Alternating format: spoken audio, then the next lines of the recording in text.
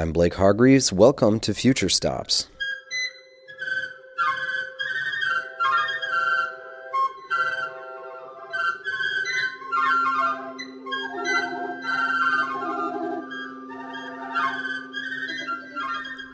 The music you hear comes from the fascinating world of Danish composer Sandra Boss. Unlike other pipe organ composers, who have to visit a church and adapt to the instrument they find there, Boss uses old and discarded pipe organ components to create her own bespoke instrument, powered by MIDI technology and an interest in unusual sound sources. I've been working a lot with old, antique test equipment, like tone generators, and also like reel-to-reel tape recorders and just normal tape recorders, and also hearing test machines actually. And I guess the reason why I began to work with these machines was that I wanted to search back to some kind of like the original setting for electronic music.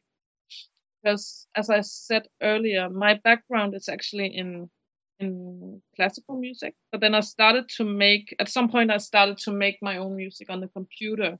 And when I first started out on that, it was like totally wild for me that you could just like take whatever sound into your computer and make your own compositions. And it was really an eye opener for me, that kind of approach, because I was at that point I was only used to like reading notes on a paper.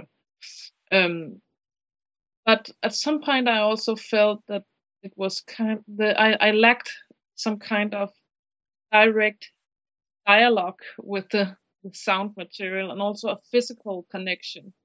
So that was why I wanted to like go back in history and see, okay, how did this electronic music actually start out? And could I somehow, not like, I didn't want to like just make a nostalgic uh, project where I just did the same as they did in the old days, but how could I be inspired by this approach where they were actually working with big machines, and they had to like cut the tape and touch something actually like really primitive. I wanted to touch the sound. Um, so began to work with this old test equipment, um, and um, and it was a really the good thing about it was actually that the material was really sparse. I didn't have like a lot of possibilities, like in comparison to like just making music on your computer, and you could just like record whatever sound, or you could make whatever sound. You could just do whatever. But here I like kind of made a dogma for myself. I only had these test equipments that could make sine tones, um, and then I had like a tape recorder where I could like slice up the sound. So a couple of years ago, I made a PhD project, which also involved these kind of old technologies, but it was more specifically technology used to judge our way of hearing. So, for example, I worked a lot with old hearing test equipment, so-called audio meters, and I was really interested in how these machines has been used to judge our way of hearing, but also how they make us hear now. Like how when I use them in a new artistic setting, they could actually form a concept for the listening situation for the listeners. um, so yeah, I made this piece called The Acoustic Appraiser, and it was made with an old audio meter. And this piece, it actually starts out as like a proper hearing test.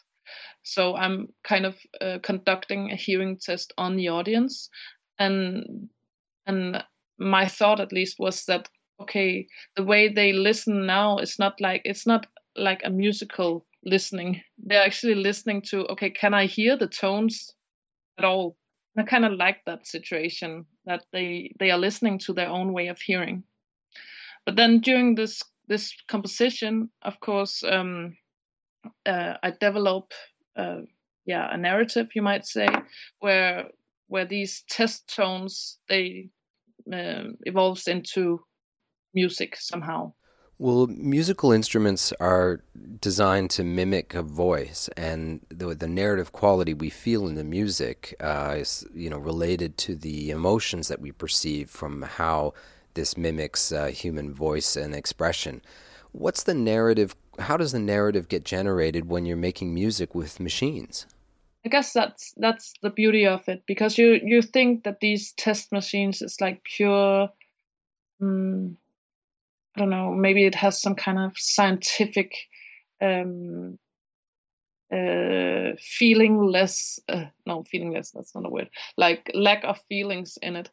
Um, but for me, these machines also have a lot of poetic value, and just depends on how you combine their sounds, and it can be just as musical as any other instruments, at least for me. But I also still like the ambivalence it has that these kind of machines have, that they are both in some kind of way objective or whatever you might call it, but at the same time they can develop beautiful music, but they are not as boring as they seem like. Yeah, well, and the organ is an interesting hybrid because, of course, the pipes are voiced to sound like musical instruments or human voices, but the mechanism of playing it is not expressive. It's mechanical. Actually, organ pipes were also used to conduct hearing tests, like in the old days before you had machines, because they are able to produce also these really pure tones. Of course, they have overtones, but they also you have the possibilities of combining a lot of tones, so you can get this rich sound. But if you play like just one organ pipe, it can almost stand as a sine wave in itself. Sandra Boss's sensitivity as a sound artist and her fascination with the mysterious and untapped world of calibrated technical test equipment inform her approach to the organ, an instrument she's never formally studied. No, not at all. I mean, I have a classical background, but I'm trained in clarinet, and I mean, I have played some piano, but not anything in particular.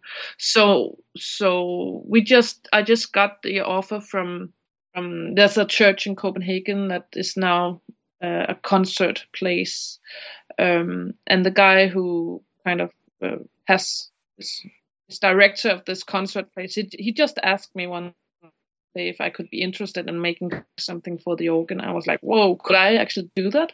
And I was also feeling a bit like, what, I don't really know the word in English, but like a bit fear of this. Could I, as like a normal person, approach this instrument? I guess that's also one of the really crazy things about the organ, that it has this particular mythic status, which, I mean, why should it be more uh more prominent than other instruments? So it was really nice to be asked by this guy to do something for this church organ, and he gave me totally free room to just explore the instrument. And so I just sat there by the instrument and tried to like push the buttons and pull some of the registers out, and I had no idea what I was doing. But in the end, I was just experiencing it as a large synthesizer where I could like form my own sounds. And can you say anything else about how it felt, based on your previous fear or intimidation of the instrument and then sort of overcoming that?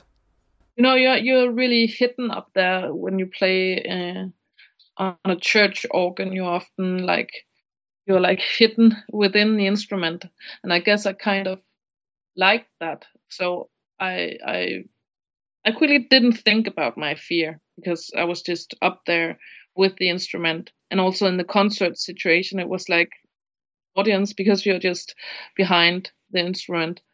So at some there was like a lot of similarities of making. I had done some like acousmatic electronic music at that point, where you make music for loudspeakers, and where it's not the performer who are in focus, but it's like the sound in itself. And that particular thing I thought was like kind of similar with the playing on a church organ. But it wasn't me who was in the center anymore. It was the music. The experience of performing her work live on a church pipe organ and her taste for antique technologies come together with a love of acousmatic elements and tactile interfaces in Boss's automatic organ, an instrument of her own design with a modern MIDI keyboard controlling old hand-picked organ pipes. It has two rings. It has like wooden pipes and then tin pipes, and these pipes are from like old church organs. Like they were to be thrown out. So I thought, okay, before you do that, just hand over to me some of the pipes, and I could reuse them in this instrument. So of course it doesn't have the same temporal spectra as a church organ would have, but it has some other benefits because, first of all, it's portable, or more or less. It's still quite unpractical to travel with, though. But I have done it a lot, anyways. Yeah, then I can control the way of playing on it through this MIDI technology. Is just a very different way of approaching the organ than a normal church organ. Yeah, so I have these. My organ has these wooden pipes and these tin pipes. So the temporal, like I mentioned, may not be that big, but then because of this MIDI interface, and I can connect a keyboard and also a sequencer. I can actually store some parameters on this sequencer, and this allows me to do like a lot more things that I would ever be able to do with a traditional organ. And one of the main characters, I would say, is that I can control the speed of playing.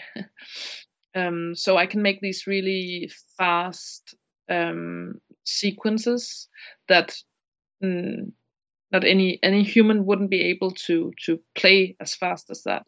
And it's as fast that it's not only like playing fast, but it becomes like a structure of sound, or like sound quality in itself.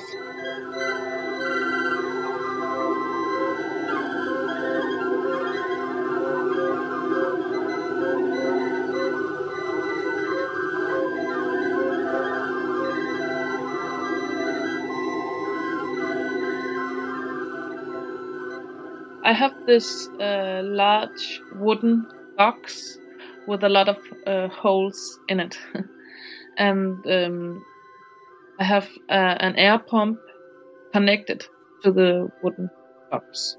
And in all of the holes, I have pipes going down in these holes. And inside of the wooden box are a lot of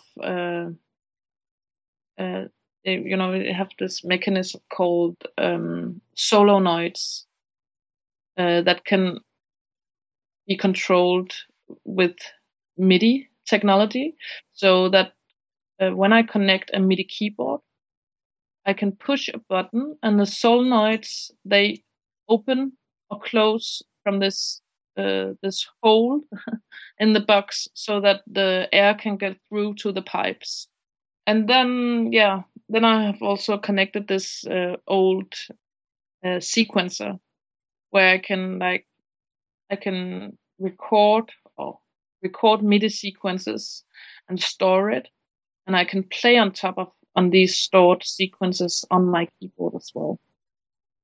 So I guess that's that's my setup. Yeah,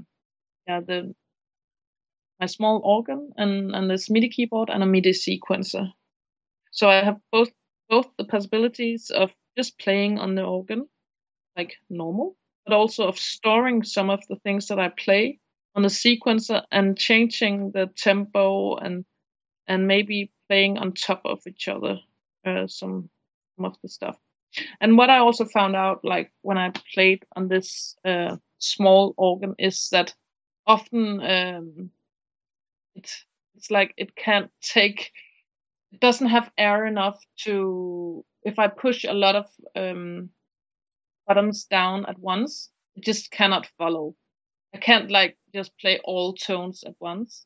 But what happens is that it kind of it makes some weird sounds, and it kind of it makes these weird kind of breathing that it's almost collapsing, or it's trying to catch its breath to follow my instructions. And I use that, I integrate that in the compositions, like trying to explore the capacity of the system itself. Yeah, in that sense, it really becomes an organ like a human organ. Yeah, human organ. Yeah. For me, it has a lot of human associations in it, like the way of breathing, and there's this human recognition in it. But when I also play it through this technology of the MIDI technology, it becomes totally dehumanized again, because it makes sounds that no human could ever make. In so much of her work, Sandra Boss explores the relationship between the human and the inhuman, and how that gets expressed when we interact with technology, especially technologies designed to heal or enhance our human abilities. Drawing on this relationship and her background in immersive sound installations, Boss expands the palette of what an organ can do digitally, and the physical means of experiencing it. The organ, it definitely contained a lot of my interests in one, and it also contained many of the dilemmas for me. Like before I worked with the organ for the first time, I was like, as I said, into this acousmatic world of music, where I had made a lot of speaker installations with electronic music. And at first, I found that there was a similarity of making organ music and speaker and music for speaker systems, because I just felt it liberating that it was only the sound that was in focus somehow. But then sometimes I also just lacked the physical or the visual side of it, and the contact with the audience.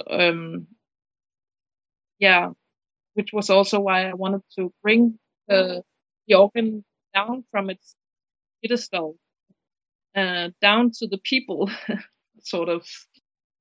One other really interesting perspective of making my own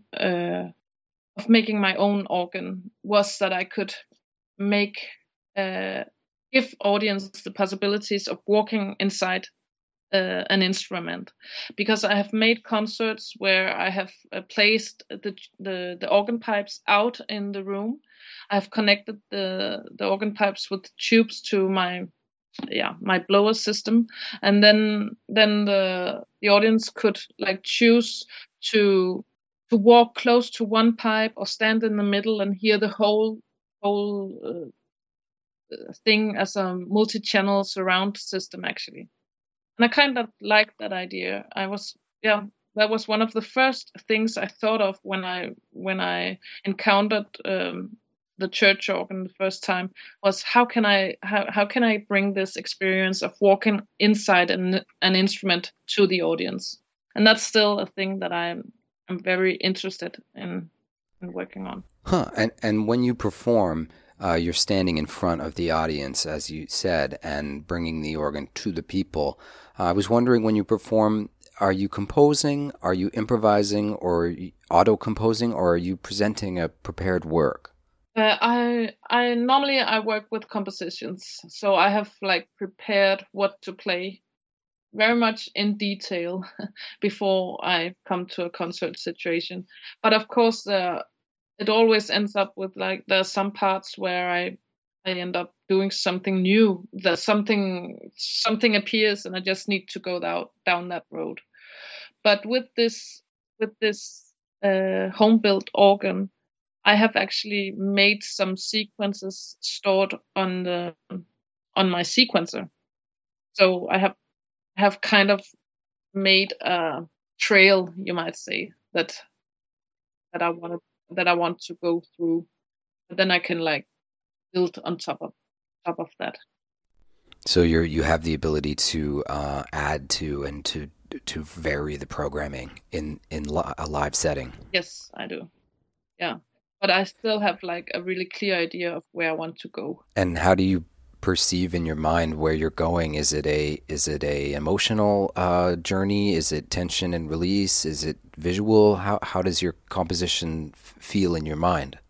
Well, my way of composing, it's often that I have some sound structures that I want to explore in depth. So I, for example, in one of these pieces I have made for organ, I have like, for example, a breathing sequence where, yeah, I'm kind of exploring. I feel like it's like a human breath or a human like, yeah. For me, it's like a picture of a human breathing. And then another part, I have this picture of birds flying, and another part, I have like a picture of uh, some kind of industrial setting with machines working.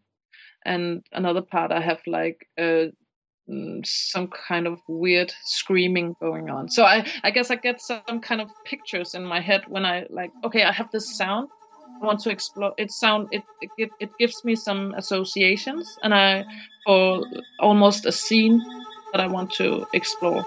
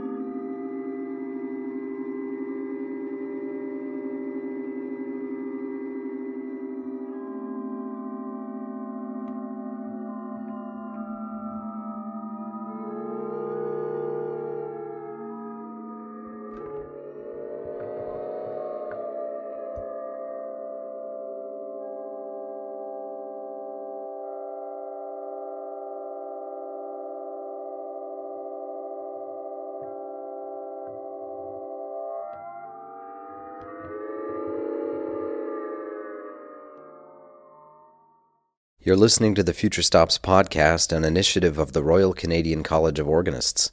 My name's Blake Hargreaves, and I'm your host as we explore the world of the 21st century organ. We just heard today's feature piece, an excerpt of Luft, Danish for air, performed by Sandra Boss on the automatic organ, recorded live in Copenhagen last year.